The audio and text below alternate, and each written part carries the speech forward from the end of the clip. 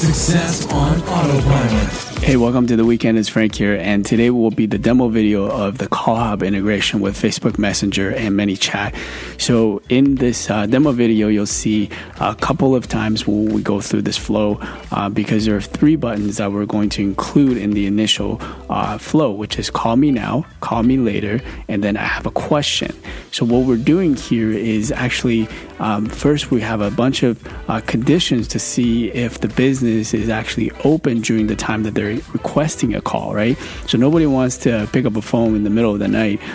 So what we could do is actually take the business's operating hours and put it into a flow where we check the conditions first before we actually offer that service to them, right? And that's why there's the call me later feature inside of the initial flow, so that if, let's say, it is outside of the operating hours, we could then redirect them to a call later on, which then is triggered by, let's say, a notify admin feature. So all of this is inside of the demo video, which I will post a link below this flash briefing. So let me know if you have any questions in our Facebook community.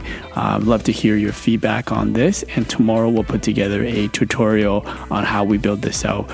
So hopefully you enjoy this, and I will speak to you tomorrow. Employee.com/briefing.